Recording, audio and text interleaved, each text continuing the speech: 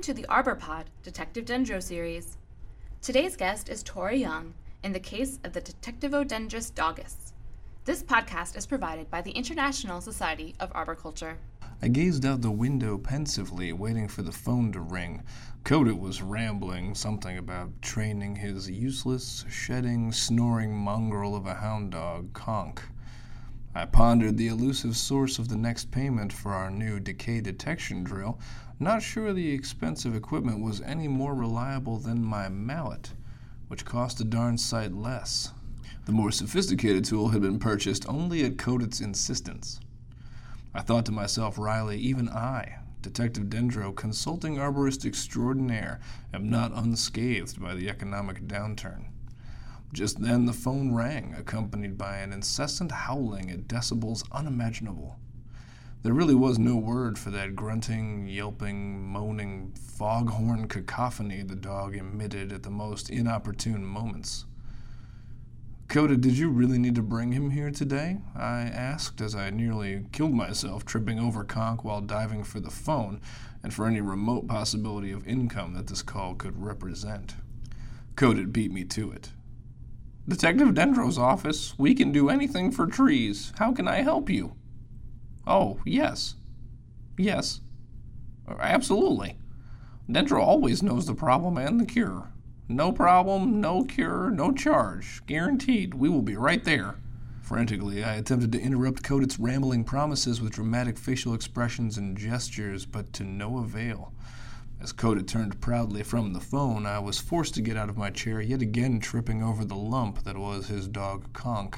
Codit, I've told you this over and over. Don't make unreasonable promises to clients, and don't quote a fee until we have defined our assignment and understand the client's expectations. Oh, I understand her expectations. She wants you to save her tree, and she already heard you could do anything with trees, so I just agreed.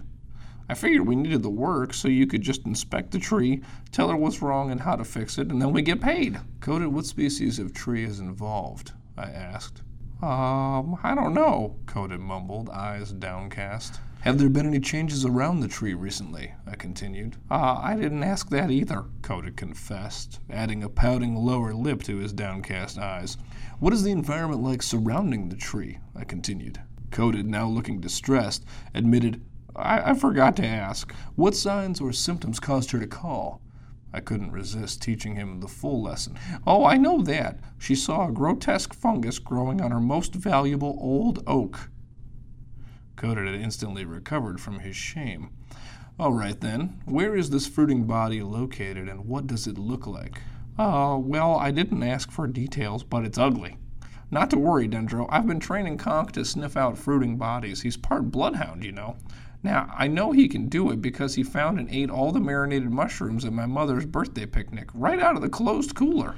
We're not bringing that embarrassing dog to a Detective Dendro arboricultural investigation, I exclaimed emphatically, hoping to regain control of this situation.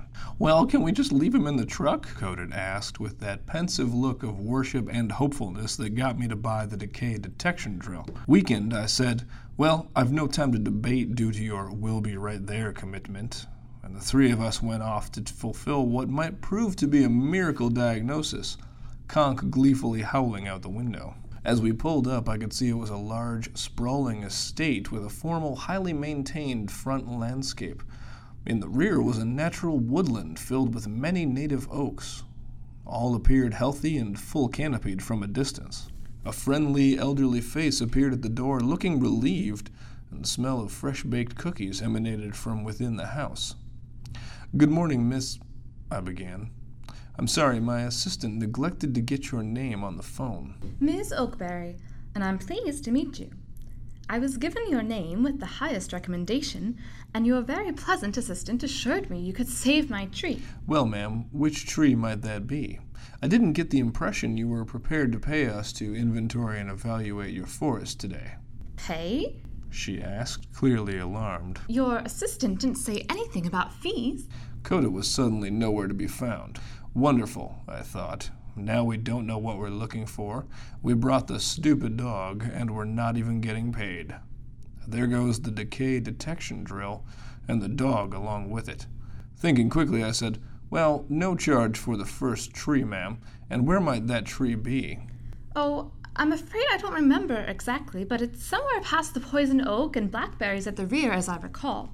2 hours later, after hacking and plunging through the undergrowth to check each of at least 1,000 trees, hot, sweaty, bug-afflicted, and scratched from head to toe, no grotesque fungus could be found. Although a rare reaction for me, I began to feel defeated.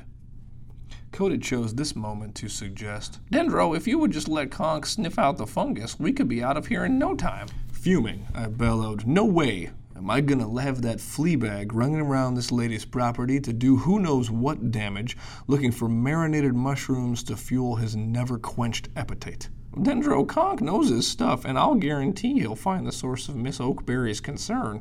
If Conk cannot discover the culprit fruiting body in the first 5 minutes, I promise to return the decay detection drill with no argument." "Well, finally a deal I can't pass up," I said.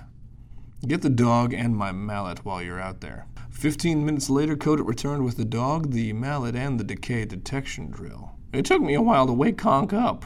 You know what I mean." Yes, I did know how that dog could sleep. And snore. No sooner did Codit release Conk than the dog began that obnoxious banshee-inspired bellowing and took off up the hill, directly toward a huge old valley oak, Quercus lobata. There he immediately focused on one area of the tree. It was well off the ground, I judged, based upon his impressive jumps that demonstrated agility I had never witnessed or imagined. After some minutes of trudging up the hill through the unrelenting undergrowth, we arrived at the base of the tree. Looking up, I saw a bright orange lump of an unfamiliar species protruding from a large pruning cut. It was all over the face of the old wood and at the edges of the newly formed wound wood. There was a noticeable lack of decay at other old pruning cuts, and this particular cut appeared to be well compartmentalized, but I couldn't be sure. Due to its location at the base of a major scaffold limb and the unknown nature of the fungus, more investigation was in order. "Codit, why don't you climb up there to inspect it further, and I'll pass you the mallet." "Dendro, I think testing with the decay detection drill around that cut would clearly demonstrate whether or not it has decayed beyond the old limb stub. It would also give me a chance to try it out," Codit suggested eagerly. What the heck, I thought in a moment of uncharacteristic gratitude. We could have trudged around another 3 hours if not for that dog. Where had that thought come from? It must have been sheer fatigue. "All right, Codit, I'm passing it up." He tested several locations adjacent to the pruning cut as well as the main trunk, and I diagrammed each location for future reference. The resulting graphs clearly suggested the tree was extremely sound, and the decay from the cut was compartmentalized in a small area behind its face. Codit took several samples of the fruiting body and some surrounding wood, bagged them, and asked if he could submit the samples to the University Extension's DNA testing service for wood decay fungi identification. I agreed. Before departing, I assured Ms. Oakberry that her tree appeared unthreatened, but we were performing additional testing, at no charge, of course, and would get back to her shortly.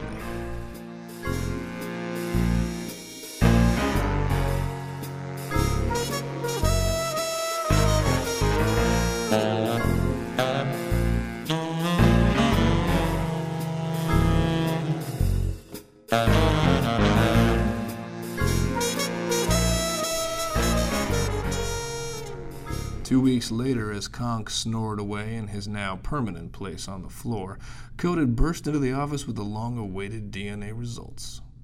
Behind my gleeful expression, I was thinking maybe Codit found some extremely rare, first-identified new taxon of killer fungus. Maybe it could be named Detectivodendrus Doggus, the dog-nose fungus. My spirits rose somewhat until I again tripped over Conk, rising from my chair. "No decay fungus identified," Codit read with alarm in his face. "Sample appears to be urethane foam of a type used to fill building voids." What the heck is that about? I screeched so loud that Conk lifted his head for a moment, my face red with embarrassment. I knew I should have taken a look at those samples before he sent them for testing. Apprehension in his eyes, Codit confessed, "Dendro, I discovered Conk's ability when he ate the marinated mushrooms out of the cooler. I thought he truly had a gift, but I guess he only has an appetite. The cooler was made of urethane. He must have been hoping for more hors d'oeuvres in that oak. Codit's look of dejection overwhelmed even me. You can send back the decay detection drill, and I won't bring Conk to work anymore, he offered contritely. I called the client with the good news and asked if she had any idea how the urethane had gotten there. Well, oh yes, I had completely forgotten this. My neighbor, a self-taught garden guru, insisted a sealant was needed to prevent insect infestation and decay after that limb was pruned. He sprayed something on the pruning cut, I guess. Would you like me to send you some fresh-baked cookies, Detective? I sighed as I hung up the phone. Look, Codit, all was not wasted. What did you learn? Well, first, clarify the assignment before ever taking on a project. Then, clearly inform the client of your intended fees and get as much site and tree history as possible during the initial client interview. Record the initial call and interview, including the client's contact information, and never support unreasonable client expectations. That's right. A few hours of our time, a number of lessons learned, a happy outcome for the client, and no more unrealistic expectations of Conk. I learned a few things too, I added. Never make assumptions. Determine the facts first, and also, there is a place for new technology. If we are sure to collect our fees for the next call, we can keep the decay detection drill. Codit still looked dejected in spite of my announcement, saying, I guess I'll take Conk home now. Wait a minute, Codit. Everybody needs a unique ringtone these days, and Conk is ours. Codit grinned as we settled into our chairs and waited for the phone and Conk to ring. Conk snored loudly at my feet, and Codit became engrossed in an article on decay detection. Once again, all was right with the world. We hope you enjoyed this episode of the ArborPod Detective Dendro series. You can earn CEUs for this podcast. Just use the code DD9823 to complete the quiz. Stay tuned for the next one. This podcast is provided by the International Society of Arboriculture.